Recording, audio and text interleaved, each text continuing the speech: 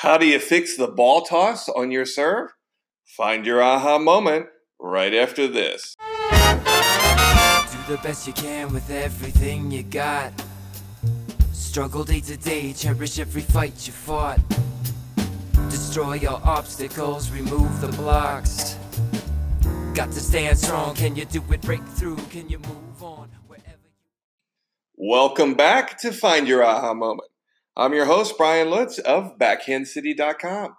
Don't forget to enter our Twins of Miami live ball contest. We're going to do a drawing right here for the giveaway on November 20th on the podcast. All you got to do to enter is log on to the show notes or BackhandCity.com. Just have your email handy and you will be registered.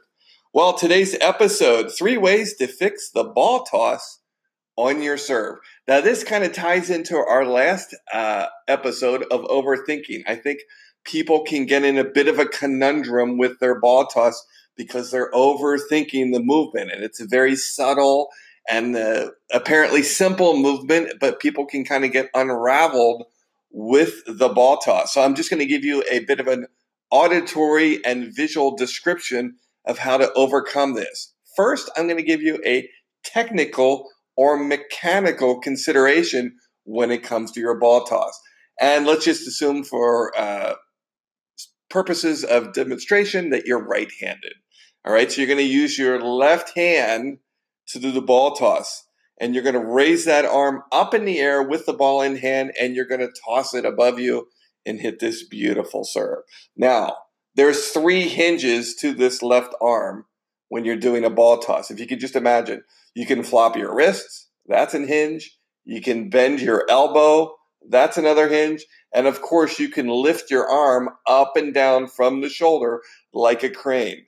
So the question is, which hinge is most important for your ball toss? Is it the wrist? Is it the elbow? Or is it the shoulder? Well, the answer is the shoulder. That is the cleanest way to elevate the ball up and down. So you want to keep your wrist and your elbow relatively stable yet relaxed.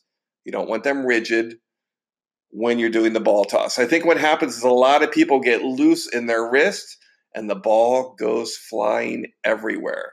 So you need to keep that wrist and elbow relatively comfortable and stable and just relax and lift up from the shoulder like a crane. Number 2, this kind of has to do with the wrist and the palm and the hand together. How do you hold the tennis ball?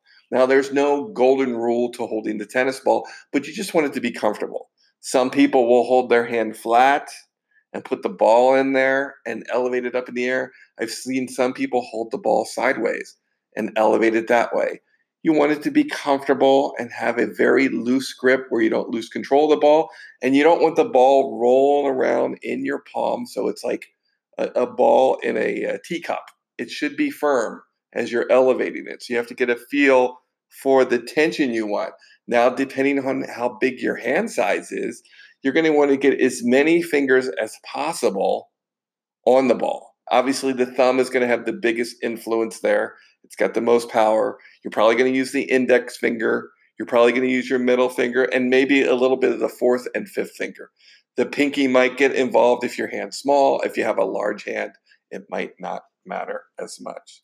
Now, the second thing, the third thing, how high do you throw the ball? Well, what I want you to do is just hold your racket hand, your right hand, since we've demonstrated here as a right-hander, up in the air as high as you can. And your reference point is you're going to toss the ball slightly above the apex of how high you can hold your racket. Because you want a little bit of time as that ball floats to the apex and it just starts to descend. That's when you're going to come through and hit the ball with your racket when you're serving. One great practice tool for this to give you a little bit of a spatial awareness is go stand up against the fence and just practice tossing. You don't even need your racket. With your left arm, if you're right-handed, up and down the side of the fence. And try to make it go right up alongside of the fence and drop back down into the ground.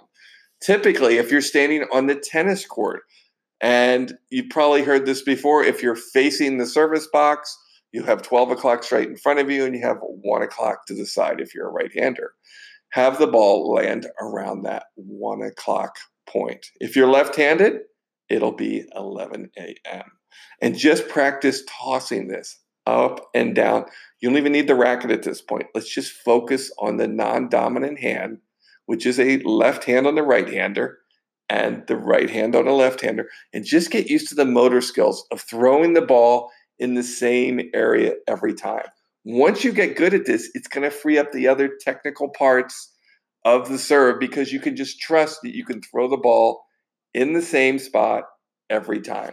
Once you get good at that, now I want you to incorporate some shadow swings without hitting the ball, so both the toss hand and the racket arm are going up together. You're still not hitting, you're just now coordinating the full movement, and you're working on throwing that ball consistently up on this imaginary platform every time.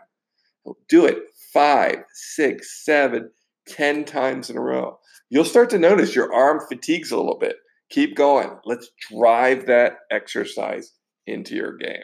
So I hope that helps. If you're an indoor person and you're obsessed with tennis, and of course, who isn't an indoor person, right? You got to go home somewhere.